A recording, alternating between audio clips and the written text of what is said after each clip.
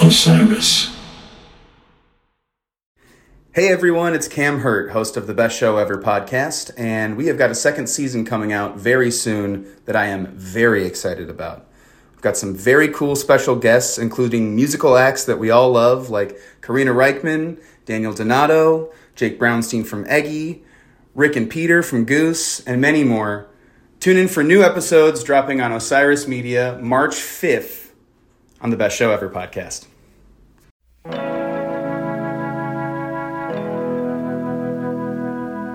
I'm Parker Millsap. I'm currently in Madison, Tennessee, where I live, just outside of Nashville, and I'm a singer-songwriter.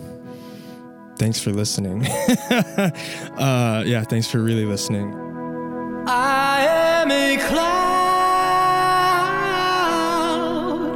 once it has fallen.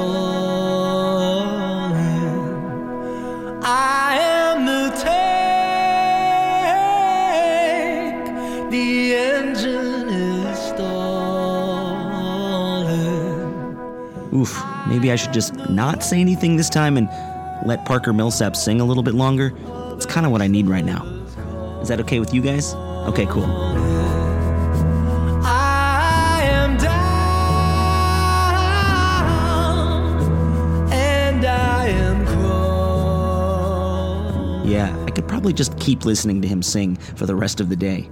This is Zach here, your friendly music spirit guide. I'm not at a show on the road just yet, but I'm still in the wilderness of my back patio as spring is calling out with all its green glory. You might be able to hear the jets heading across the ceiling of the sky, across the Pacific, the lemon tree swaying next to me in the breeze, the mysterious black sap that is falling from the sky and hitting my keyboard right now, and the hummingbirds.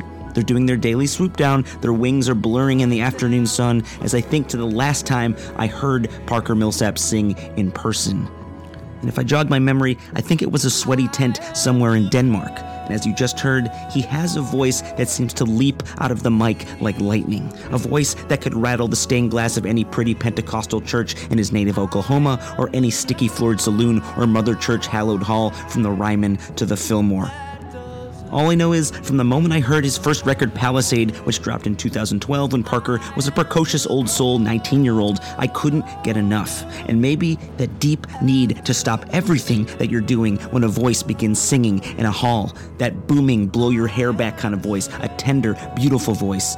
It's something deep in our DNA. According to the BBC, while musical instruments appear to be a relatively recent human innovation, about 40,000 years old or so, music and singing itself are almost certainly much older. New evidence suggests it may have allowed our distant ancestors to communicate before the invention of language itself, and it's been linked to the establishment of monogamy and helped provide social glue needed for the emergence of the first large, early, and pre-human societies. While some of us are blessed to grow up in families where everyone plays an instrument, or everyone sings, or you grew up in a big city maybe, where you can see concerts and theater all the time, that was not the case for Parker in the tiny town in Oklahoma where he was born. He had to create and believe in himself first. And damn, are we lucky that he did. Because I think he's one of the best singer-songwriters of our or any generation. Anyway, real quick, I wanted to let you know that my gang Dust Bowl Revival is going out on a limb and bringing some brand new musicians together for an epic double virtual concert experience May 6th and 13th. You can watch us anywhere on mandolin.com. We will be playing new songs, old songs, and our newest record in its entirety. Please support live music. Go to dustbowlrevival.com for more. And as always, please leave us a kind review on iTunes. Share the show with your amigos. Here he is now, Parker Millsap.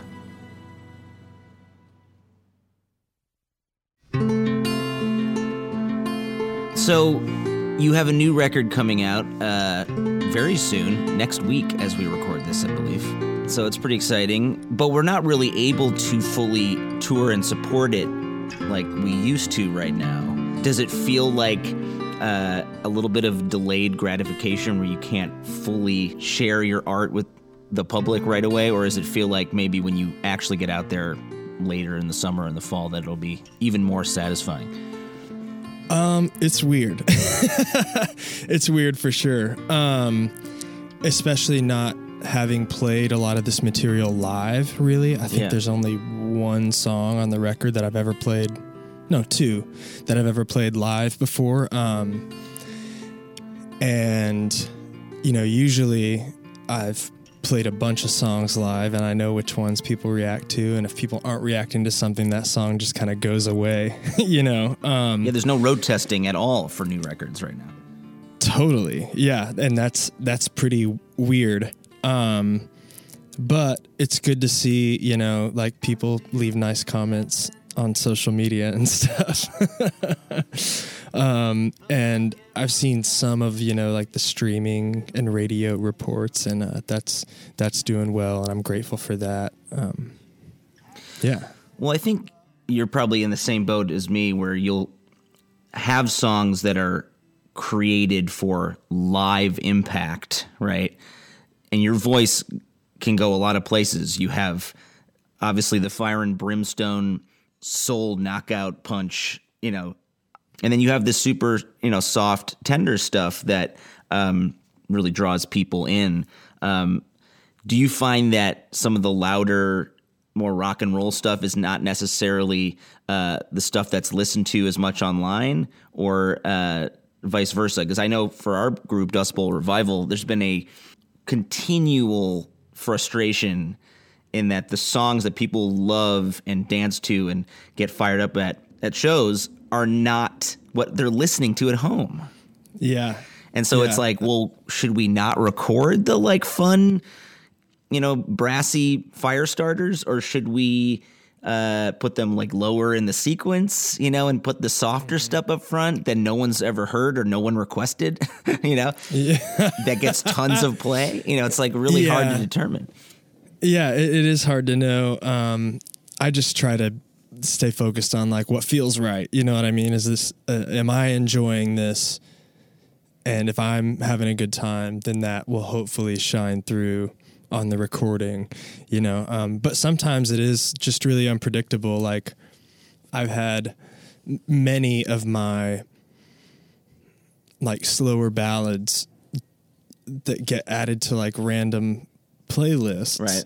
And then because of that, you know, it gets a lot more listeners than it normally would. Right. And then so people come to the show all knowing, I noticed this, you know, when we were still doing shows, people come to the show knowing a lot of those softer songs, right, and they do want to hear them live, but then you see everybody get amped at the show, and yeah, you're like, well, none of those songs are the ones that are being listened to. It's weird. Yeah. Well, it's funny because when I try to describe you to folks, because I've been trying to spread your music far and wide for, 10 years. And I saw you in person, you know, several places in Europe when we, you know, were at the same festival. Yeah. And yeah, we've run into each other quite a few times on the road. And I think that I realized this morning listening to your stuff that there's an interesting, I think, Paul McCartney parallel that I see in your music. Like, thanks. I really appreciate that. He's such a hero. Well, because he has that kind of gritty blues soul thing going on when he really gets fired up. But then he brings it back and plays, you know, Blackbird. It's funny when you look at publications trying to describe what you do, right? Or like, or we'll take things out of context maybe. You know, there's like a Rolling Stone headline saying like, hey, you know, he makes gospel sex music. I remember that one. That was from like a random interview line that I said, just like riffing.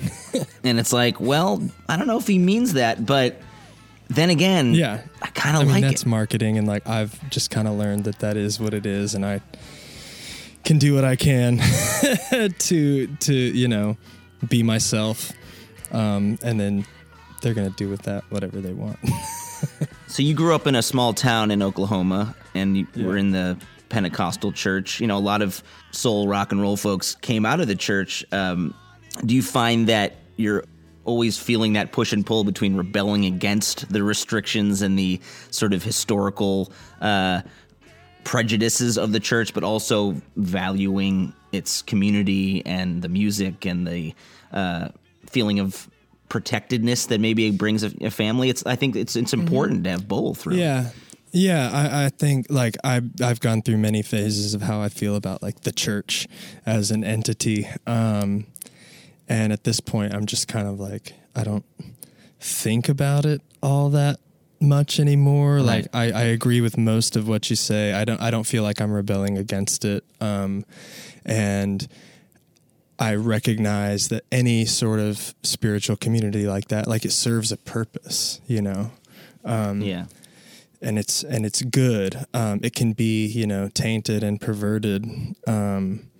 But at the root of it, you know, I think it's people trying to do the right thing at the very least, you know, but I just found that like being bitter about it isn't worth it. You know what I mean? Right. And like thinking that other people are living wrong is, you know, that's not right no matter which side it's on. But I do feel that, compassion and community are necessary going forward, you know, especially after the past year we've had. Yeah. What was the first song you remember singing as a little kid? Oh, probably This Little Light of Mine. Nice. This little light of mine, I'm gonna let it shine. You know it. It's a hit for all ages. It is. And I like that for the most part you can sing it like without the religious context. It just feels it's like a spiritual song. You know, it's a spiritual, not a religious song. Your record, The Very Last Day in 2016, I think one of my all-time favorite records of the last 10 years. That title track, you know, you're talking about if the end of the world is coming and there's this eruption and you're flung into space, like you can see yourself singing Amazing Grace as everything falls apart around you. Yeah. You know, that song is like a protective cloak in a way, you know. And I find myself singing that song. I'm not even really Christian at all, but I find myself singing that song to myself as like a talisman or something. It just it feels so good to sing, you know. Hell yeah, that's great. That's what like a meditation or a hymn is, you know. Yeah. It's a power song.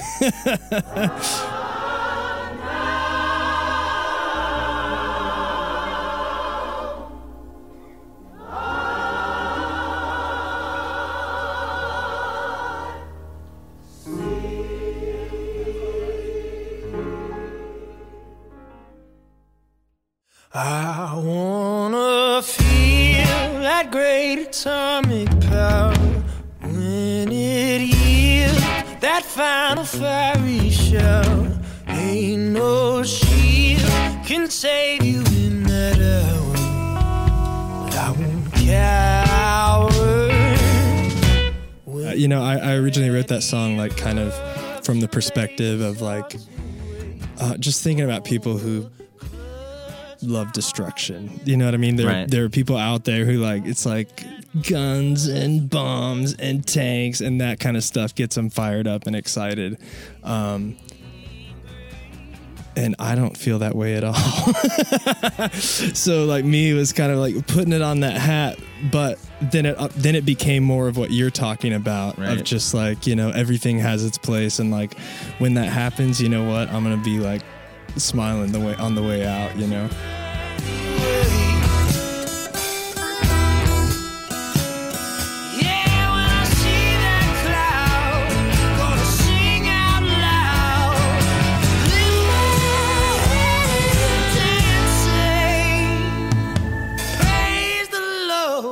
It's the very, very, very last day.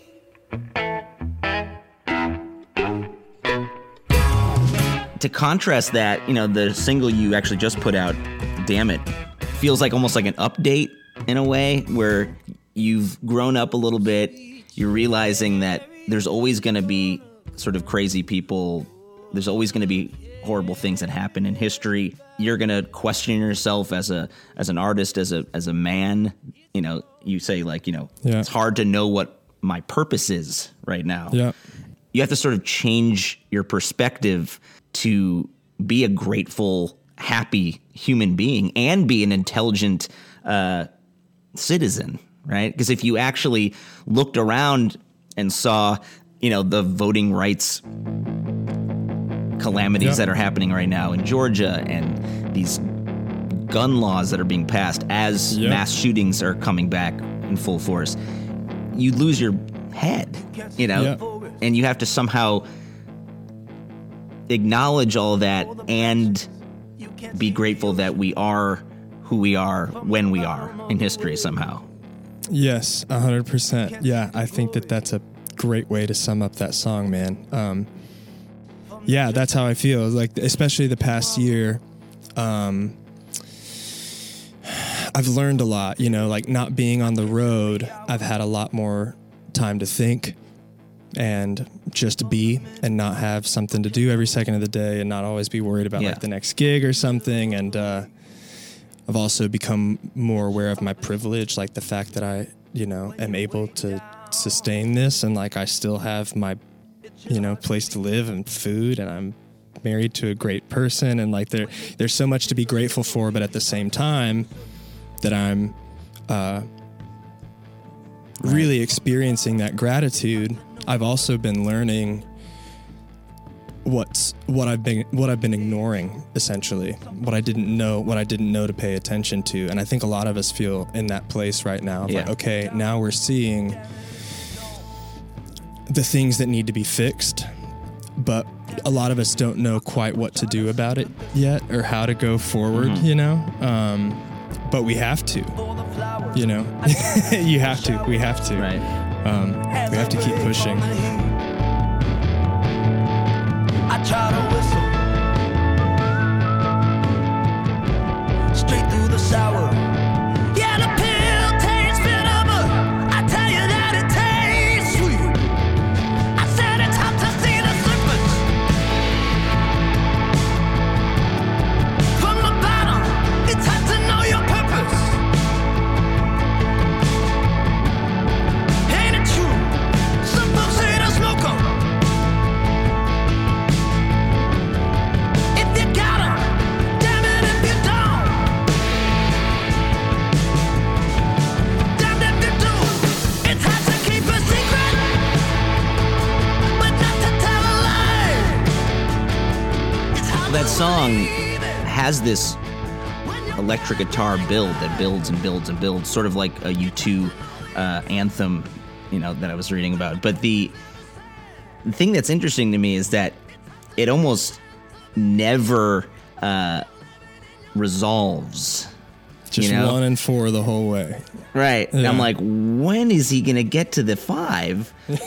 We're not It's like a there John yet. Lee Hooker song. You're like, no. Life Yes. doesn't resolve. I it just sort of yeah. keeps going and then it ends. Yeah. Man, I love that. Yeah, I love that you make the John Lee Hooker reference because he's like a top 10 of mine. Well, it's funny because you listen to some of his old recordings, one bourbon, one scotch, sometimes he'll play it and he does resolve, but there's times, I think like a live version I remember hearing where the band goes to the 5 and he doesn't. And he doesn't. He's just like, no. Yeah. Man, there's this record of his, if you haven't heard it, it's called It Serves You Right to Suffer, which is like the most intense album title of all time. But it's an amazing record. It's him with like just a bassist and a drummer, and they keep up. Like they're watching him the whole time, and they keep up with the changes, and it's so cool. Yeah. Serve you right to suffer. Do you know the Jay Giles band from back in the day? I feel like I know that. I haven't done the dive and listened to a bunch of it. My dad was a huge fan of them. They're kind of like Okay.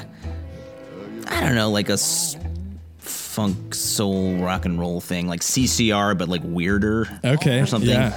Their lead guy was like a harmonica master. Okay, cool. Magic Dick and his licking stick, I think they called it. That's amazing. But they have, I think, one of the best live records of all time called Full House. Okay. I was playing around my house growing up, and they do a cover of Serves You Right to Suffer. That I think is about like 8.5 minutes long. Wow, that's cool. Dang. But it also involves like weird commentary, like where he's just like talking to some fictional lover of his. Okay, yeah, that He's sounds like a very you know, John Lee Hooker thing to do. Yeah, and I just remember as a little kid hearing this line where he's like, "Take out your false teeth, mama. I want to suck on your gums." I was like, Jesus, That's what the hell is awesome. this music? There's a couple good Lightning Hopkins songs about like girls, like he's bought these girls wigs and he's like gonna come get them back because they're not being nice to him, you know. Yeah. It's like a whole genre. Awesome. When did you start listening to more secular music and, you know, rock and roll? Like, how young? I mean, as soon as I was listening to anything gospel, probably before. Like, my parents didn't really start going to church as adults until I was like, I think 4 or 5 or something like that. So I was definitely had some other stuff coming in before that. And like, my parents weren't strict about what music we listened to really. And they had pretty cool taste. Like the first record that I fell in love with was Ry Cooder's record Boomer Story. Okay. I was probably like, I remember being 5 or 6 years old and like going fishing with my dad and that record's playing. So I was always listening to secular music as well as gospel. And most of my gospel input, like we didn't listen to a ton of gospel music at home, but, you know, twice on Sundays and once on Wednesdays, you know, we were doing like the church service thing. Why twice on Sunday? That seems like a lot. Sunday morning and Sunday night. I don't know. That's just what you do. You started recording pretty young. I mean, I know you were like a teenager when your name started kind of getting around.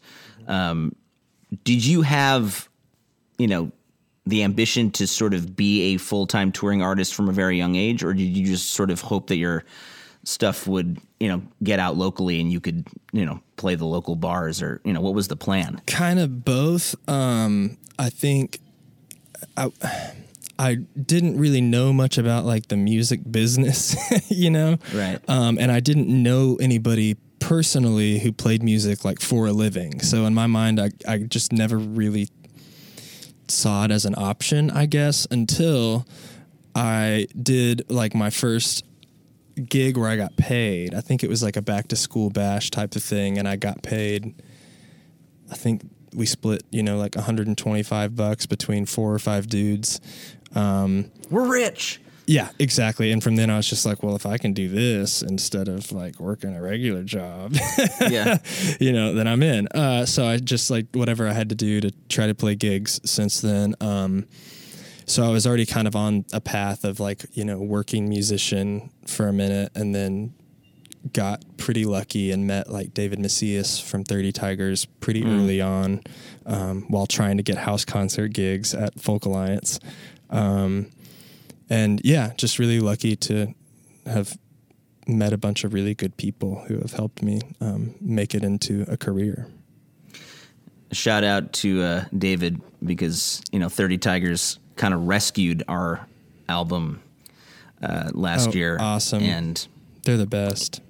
You know, the label structure has changed, you know, within the last 10 years for sure, where I think artists are realizing that owning their masters and having a distributor partner is more valuable than sort of hitching their wagon to an old dinosaur of a major label or a company that's going to own them for the next 10 years, basically, you know?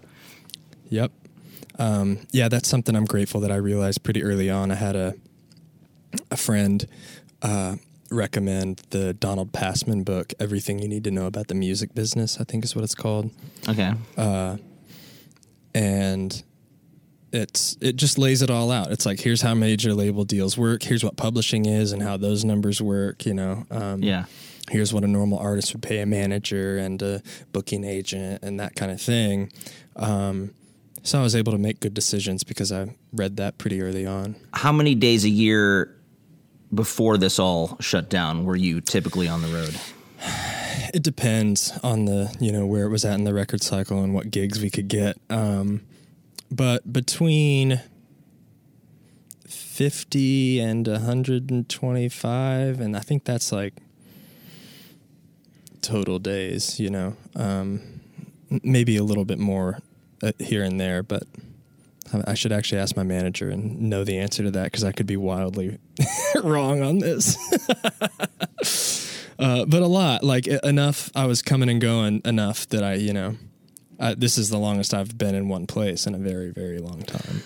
And you're married now, but before that, or even in the early part of that relationship, did you have to wrestle between, keeping your relationships going and feeding your dream? Because I think sometimes that happens among folks, especially when you start to really want to have a long-term relationship. They suffer, these relationships, and you see it all the time amongst the most successful, artists of our time. It's always like they got the number one record and they got divorced the same year, Yeah.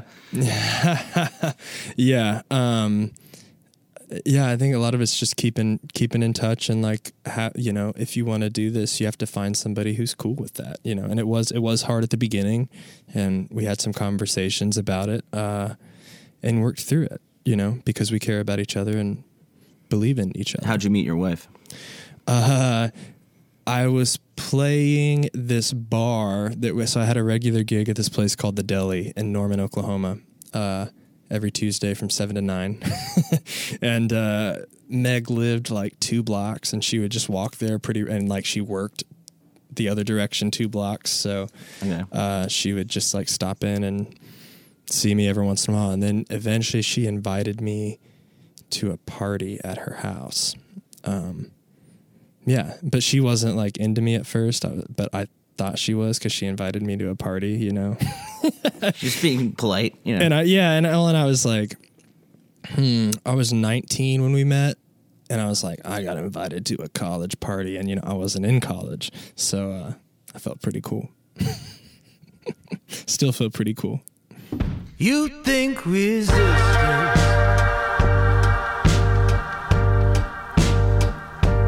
makes you seem so strong. You keep your distance,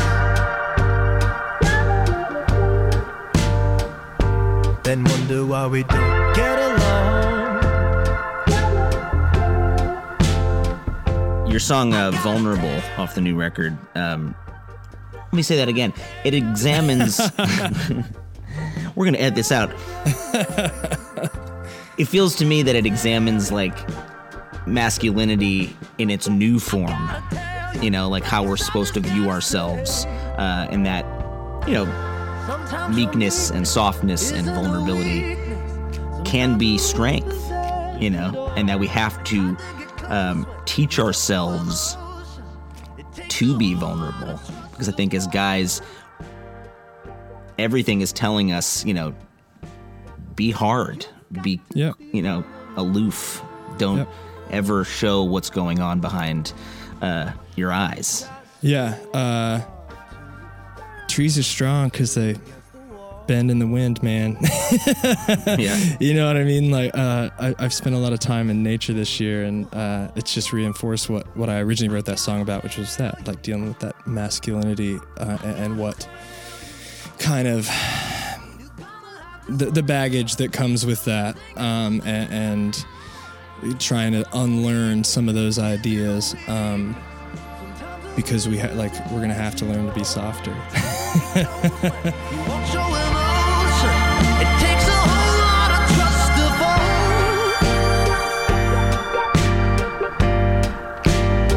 So you've got to be vulnerable.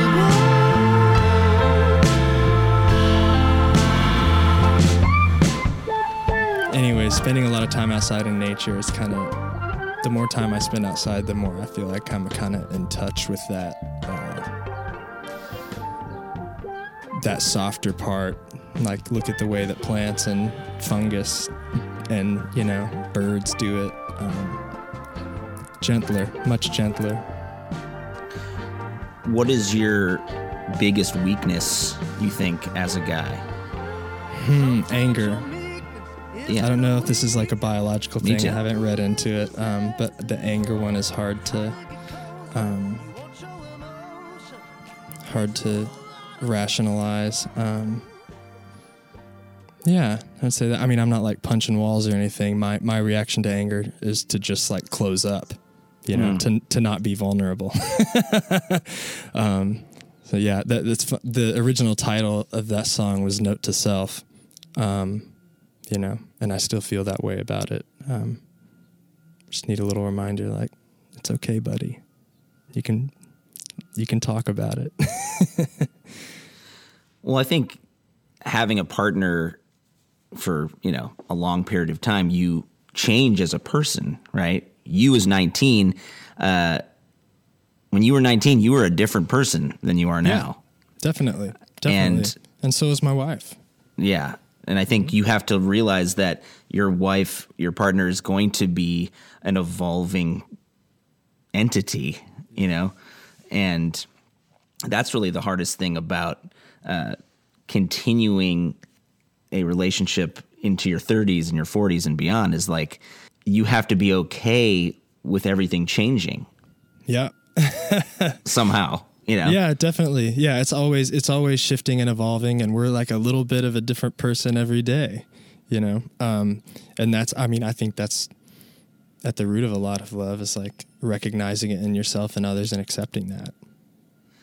I think a companion song to that, Singing to Me, you have that line, sometimes I shout to show that I'm strong, you know. And I think I grew up with parents that are just loud people in general, you know. They're passionate, opinionated, artistic, just loud, chatty people that when things go wrong, it got scary.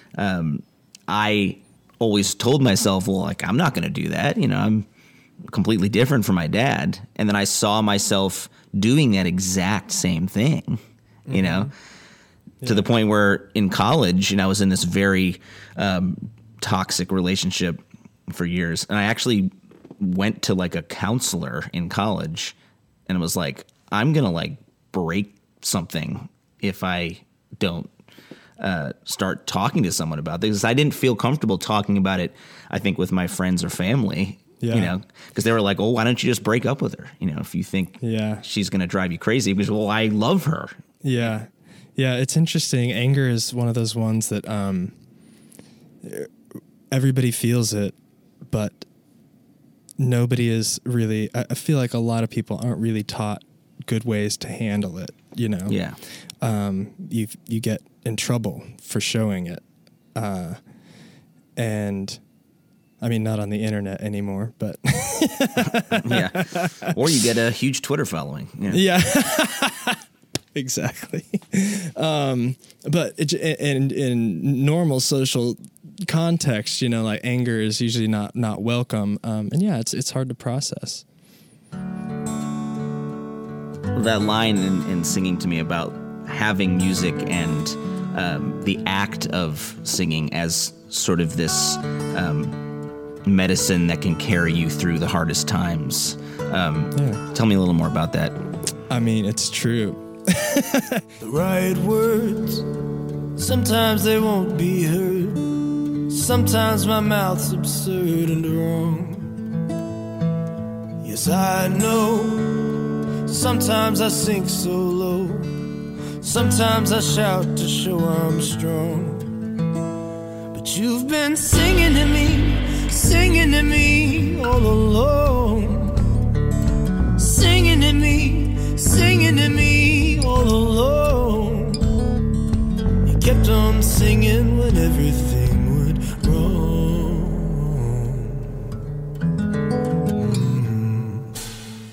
I'm sure there are exceptions, but almost any major religion, the main rituals involve singing, whether it's like a shaman, you know, somewhere deep in the woods, or it's at the Pentecostal white people church in Priscilla, Oklahoma, or if it's at, you know, I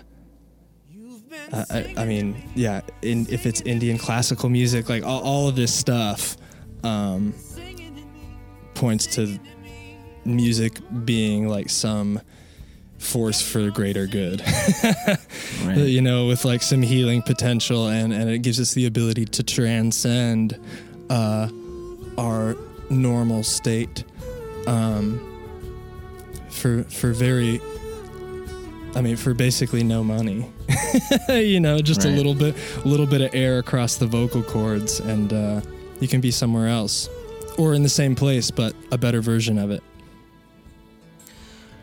Do you have a moment in your life as a singer, songwriter, performer where you could feel the energy of the heavens hitting you on stage at a particular show or collaborating with someone specific? I can't think of any specific ones because I'm really kind of the belief that like every time it happens, that's a very special thing that happens when you play music with and for people. My former tour manager, you might have met him. Do you know Kyle Crownover? Sounds familiar. Okay, gotcha. Anyways, he was tour managing me for a while, and he was like, man, I like to think of every show as like some unique organism. That's like, it's a one-of-a-kind thing where like all these people are in this room experiencing this one thing together at this one time, and like it's never going to happen like that again, this group of people will never be in the same place doing this again. They will probably never be in the same place again, this particular group of people. And to me, that makes me think of like there's a Bible verse, I can't tell you which one, but I believe it's Jesus talking, saying, wherever two or more are gathered, there I am. I'm probably misquoting that, but the listeners can look it up. But it makes me think of that, and I kind of believe in that a little bit. You've been singing to me all along. Singing to me all along. You kept on singing when everything went wrong. I still don't know what took me so long.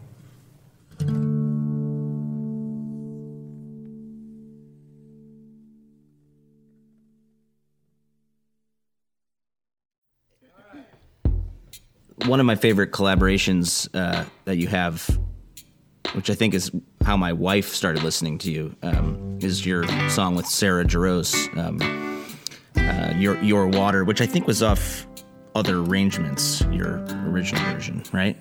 Well, yeah, I think we actually recorded the version with Sarah before the album version came out. It's just such a really effortless harmony that you guys create together. Yeah, she rules. I didn't realize I needed a drink of your water. Your water. It floods my memory and it quenches my soul. How do you try to capture the kinetic fury of a live show in the studio when that microscope is on you? Most of my records have been done where we rehearse a decent amount before we go into the studio so we can play through the songs no problem by the time we go in, usually. What I find makes a big difference is having somebody in the control room who's like a great cheerleader who can like approximate the energy of an audience. Like, just somebody in the control room who's like excited and listening deeply and like taking really good notes and like, getting on the talk back really quickly after a take and letting you know how it was or what you could do different next time. When we were making this record, I don't remember what song it was, but like I'll never forget Agnello, the producer John Agnello, like hopping on the talkback as soon as the take's done. He's like, "Don't move," and then he comes like sprinting out of the control room, and he's got this like bank of guitar pedals that he's using. He records like just random mics through guitar pedals. Interesting. And so he like runs out into the control room and he like slides on his knees into his like guitar pedal bank and like starts going to town, twisting knobs and stuff. And then he looks everything once over and is like, okay. And then he runs back into the control room and is like, go, So him doing that like kept the energy through the transition between takes. And it was a moment where I was Right. like, okay, this is like one of the weird magic ways that producers do their juice. It's not all knobs and not that the producers I've had in the past were, clinical or anything like that, but seeing somebody get that excited about something that like they were inspired by that take and it made them think to do like, oh, I'm going to go mess with the gear now because now I know exactly what to do. Then that gets you excited about the next take. Like, what did he do out there? How is it going to sound? Yeah. Like, what did he do out there? And like, I can't wait to hear it back through the cans when we do this next take. So yeah, having somebody, to perform for, like you're always performing. I like performing for musicians. Musicians are always trying to impress each other, even if it's by doing less, especially in the studio. Like if somebody just nails quarter notes and you look across the room, they're staring at you like, yeah, I'm just hitting the quarter notes and you love it, and I'm nailing them. So anyways, you're trying to impress musicians, but having somebody who's not in the band to like try and impress and perform for, it's really helpful. That's why I find Nashville to be the most intimidating place to play in the world. Dude, it's this. Everybody's like, and then like half the people are just like looking at your pedals like, oh, yeah, I've got that one. But like when they actually get fired up, you're like, we really earned that. Yeah, definitely. If the Nashville crowd's dancing, then you're winning. Well, there's 1,352 guitar pickers in Nashville. And they can pick more notes than a number of ants on a Tennessee anthill. There's 1,352 guitar cases in Nashville. And any one of them packs of guitar can play twice as better than I will. Nashville cats play clean as country water. Nashville cats play wild as Mountain Dew. We played years ago, and I don't know why they let us in there. We had like our full 8-piece band with horn section in the station inn around like 3 mics. Awesome. Yeah. And halfway through, people were like up and dancing. Yes. And like this old timer in the corner, with the bucket of popcorn and shit, he like comes up to me and he's like, yeah, we don't usually do that here. Yeah. I was like, oh, is that like a compliment or is that like a threat? Or is he like threatening me? Yeah. My first ever gig in Nashville was at the Station Inn. Somebody I think got sick and couldn't do a songwriter in the round thing, and I got the last minute call, and yeah, that gig kind of like it hooked me up. Like I wouldn't be here if it weren't for that gig. That place is awesome. But that title of your record, Be Here Instead, I feel like is sort of the scolding reminder that most people need right now when we're suctioned to our phones and our screens. I'm curious how audiences will be once we all come back into the real world. Maybe we will be more present because we'll be so grateful to have this real experience in real live music. I can't stand the poor connection. Can't hold your hand through the screen. I don't want your reflection. I just want the real thing.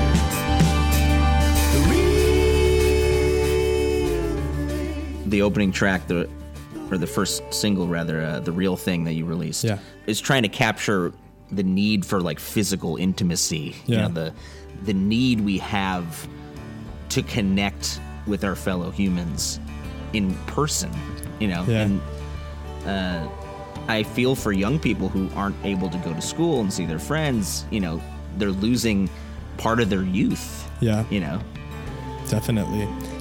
And it's bizarre, like now that we're all forced to do this, to some extent, like now that we're all being forced to like Zoom and FaceTime and that kind of stuff, it really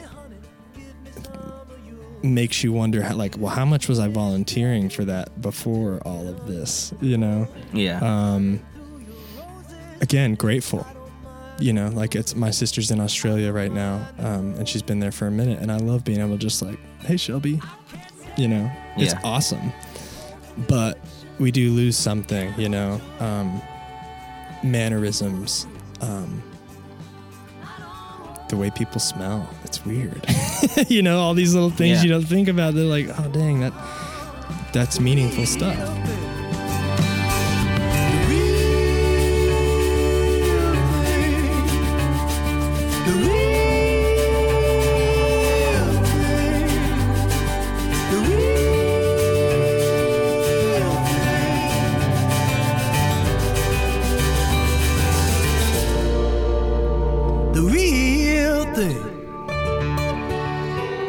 Yeah, my sister and I think have gotten way closer over this last year because she's one of the only people we sort of included in our little house in your pod. You know. Mm-hmm.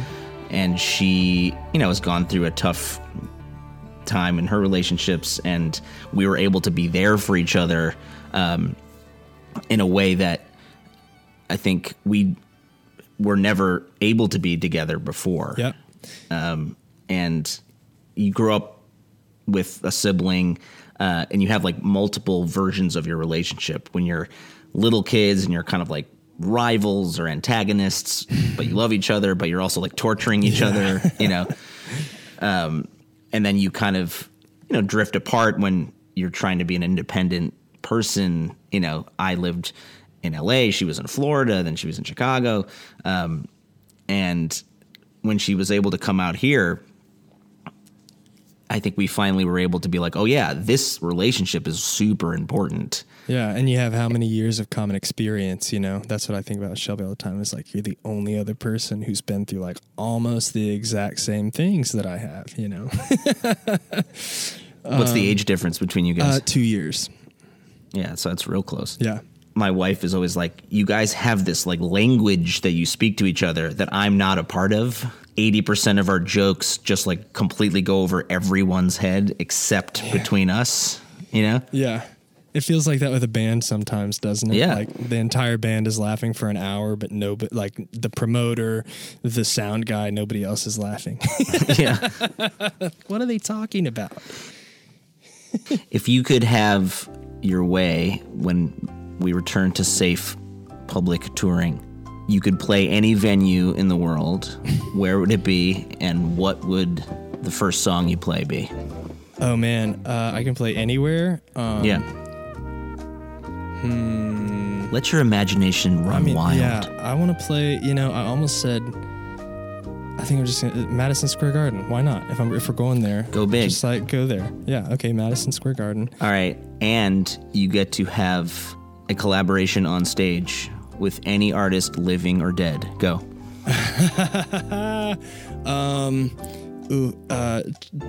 Ella Fitzgerald. I would pay for that. Yeah, and I don't know what we're singing yet, but it's going to be awesome. What is your guilty pleasure listen? Something that you're slightly embarrassed I don't about. feel guilty or embarrassed about liking any music anymore. It's all, I mean, the fact that any recorded music exists in the first place is like some miracle of the heavens, you know, like what? You plug this thing into that thing and point it at that thing, and then it plays it back for you later, the way that the air moved. Anyways, it's... That is a good way to look at it. Anyways, but the thing that I would be most embarrassed by previously is like, I don't know, Billie Eilish. I think that shit rules. You don't have to be embarrassed. Yeah, I'm not that. embarrassed. And like some people, like, that's mainstream, man.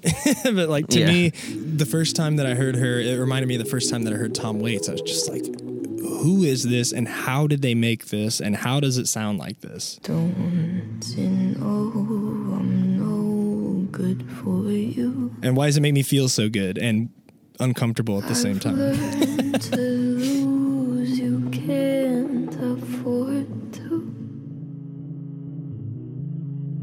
Tore my shirt to stop you bleeding, but nothing ever stops you leaving.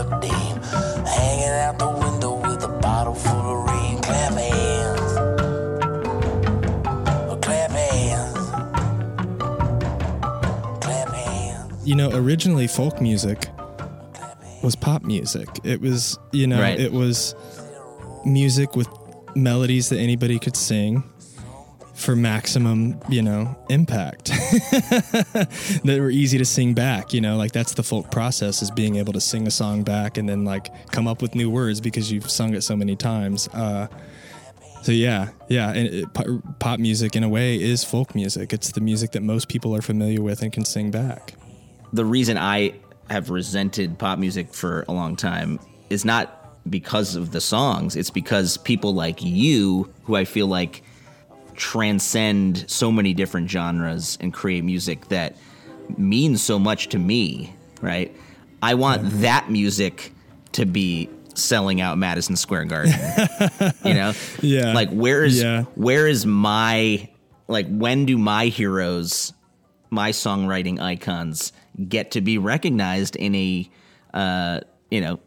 bigger form? And it's like there's a whole business hierarchy that exists to promote those kinds of things, and now with the internet, Right. it's just kind of like this crazy free for all. Like, we'll think about like Lil Nas X, since he's already in the news right now. Like, I watched that video this morning. it's in bed. amazing. Like, I couldn't come up with that. It's creative in its own way, and like what it means to be a musician is like shifted a lot in the past 10 years. And I see it as like, you know what, that's okay. And like, I don't need a Grammy or whatever to like eat. And in fact, I've carved out like a pretty comfortable existence for myself with music, and I'm grateful for that. Well, I think it's encouraging, to see pop artists actually using a lot of real instrumentation again. And even in that Lil Nas X song, it has kind of almost a Spanish guitar acoustic backdrop, which is kind of interesting, Romantic talking, you don't even have to try. You're cute enough to fuck with me tonight. Looking at the table, all I see is bleeding white. Baby, you living the life, but nigga, you ain't living right. Cocaine and drinking with your friends. You live in the dark, boy, I cannot pretend. I'm not faced. And it almost reminded me in a weird way of one of my favorite songs of yours, Jealous Sun. That just beautiful kind of swirling acoustic guitar rhythm, and there's a few songs that will come up on my playlists when I don't have service, right? Oh yeah. And you're driving like Big Sur, and you're like, well, I got to put on my master playlist because whatever's happens to be on my phone somehow. And like, I remember listening to that song driving the coast in Big Sur and just being like, oh, nice. So thankful that, this music existed, That's awesome. And I've heard that song, 100 times, but it every time it comes on, it like kind of makes me choke up a little bit. Yeah. Yeah. That's awesome. I love when you have a specific place tied to a specific song, and every time you hear it, you can kind of like go back there. I have tried to show him you're all mine. I've cast stones, I've begged, I've cried, but all my pleas fall hollow. Do you remember where you were when you wrote that? Ooh, yeah, I do. It was in Norman, Oklahoma, in Meg, my then girlfriend's kitchen. I had stayed at her house, and she went to work, and I had a guitar there, and I was kind of like playing with the idea of the sun. Like, when the sun rises, then the person I love goes away. She has to go to work. And, like, the idea of the song was, like, blaming it on the sun somehow. Yeah, I remember that little kitchen. It was great. Weird linoleum. Well, the funny thing is that people who don't know you or have not heard that story would maybe listen to that song and be like, man, this guy is going through a really tough breakup, maybe cheated on her, she's leaving. No. But really, you're actually talking to the sun. I'm talking to the sun, and I'm saying, hey, you, stop that, because every time you come up, my wife has to, or my my love has to go to work. Can't he find someone who ain't my only?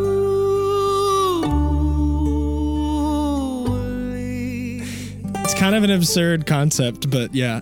I've written some of my most sad, like just really down, intense songs, like in a happy place, like I don't know why that is. There's that phrase, sad songs make us happy, Yeah. But I think sometimes you have to be in a good relationship. You have to find someone that you love to actually write the other side of that love. If you lose them, if you can't be with them, what is that like? Yeah, definitely. Can you take us out with a song from the new record, Be Here Instead, something that you want people to hear? Let's do Always. Tell me a little about it. Always is, it's just a really simple love song. And it's one that like transformed pretty dramatically from inception to what's on the record. It started out as like I don't even know, like almost bebop song, but without the crazy notes, like just the way that the rhythm was and the way the chords were laid out. Like I was listening to a lot of Bill Evans and trying to learn like a little bit of piano, which if you're trying to learn piano, Bill Evans is the most intimidating person to listen to. So it kind of transformed into like a disco song. I don't even know how to describe the feel of the song. I think, yeah, just kind of disco. But I'm really proud of it. I'm proud of, like, to me, being able to take a song from one feel and completely transform it to a different feel, like from something that you would never be able to dance to something that's danceable and sing-alongable without really changing the chords or melody. To me, it made me feel like, oh, I wrote a good song. I feel like a good song can handle a lot of liberties when you're interpreting it, Well, I continue to be glad that you exist as a songwriter and as a human being. Same, dude. I'm sure we'll crisscross somewhere. Oh, yeah. That'll happen. Then another I've held so dear. Honey, you got the stuff. I hope that I got enough. Will you love me always? Always, always.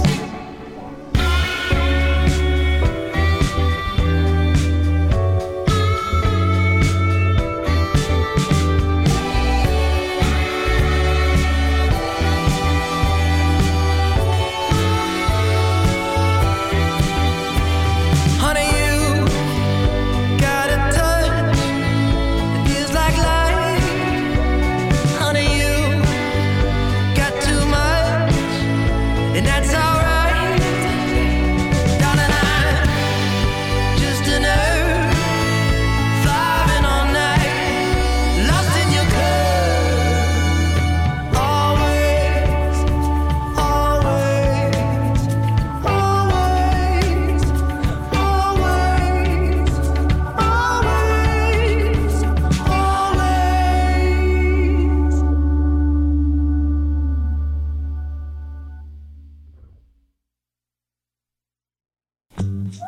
There he goes, Parker Millsap, everybody. You can go to parkermillsap.com for his newest record. It's called Be Here Instead. It is out right now. Disregard what I said at the top of the episode. And April 23rd, he will be playing a live stream on mandolin.com. His entire record, start to finish. Please tune in and watch that. He is a special, special talent. Also coming soon on the mighty mandolin.com, my band Dust Bowl Revival will be playing our very first ticketed virtual double concert experience. Yes, very exciting. May 6th, we'll be playing our new record, Is It You, Is It Me, from top to bottom. And May 13th, we'll be bringing back old favorites and playing new songs you have never heard. Please check it out at dustbowlrevival.com. My voice is a little scratchy because we've been singing our heads off this whole week getting ready for it. As always, The Show on the Road is written, produced, and edited by yours truly, Zach Lubiton, and we are a part of the BGS Podcast Network. Stay safe, and we'll see you on the trail.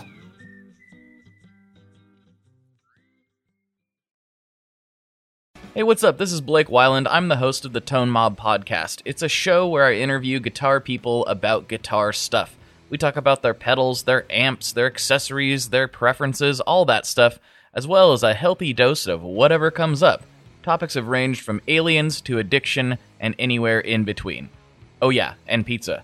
We're definitely going to be talking about pizza. So get the show wherever you're listening to this podcast at. Just search The Tone Mob in your search bar and it will pop right up. Come join us. We're having a lot of fun. Thanks for checking it out.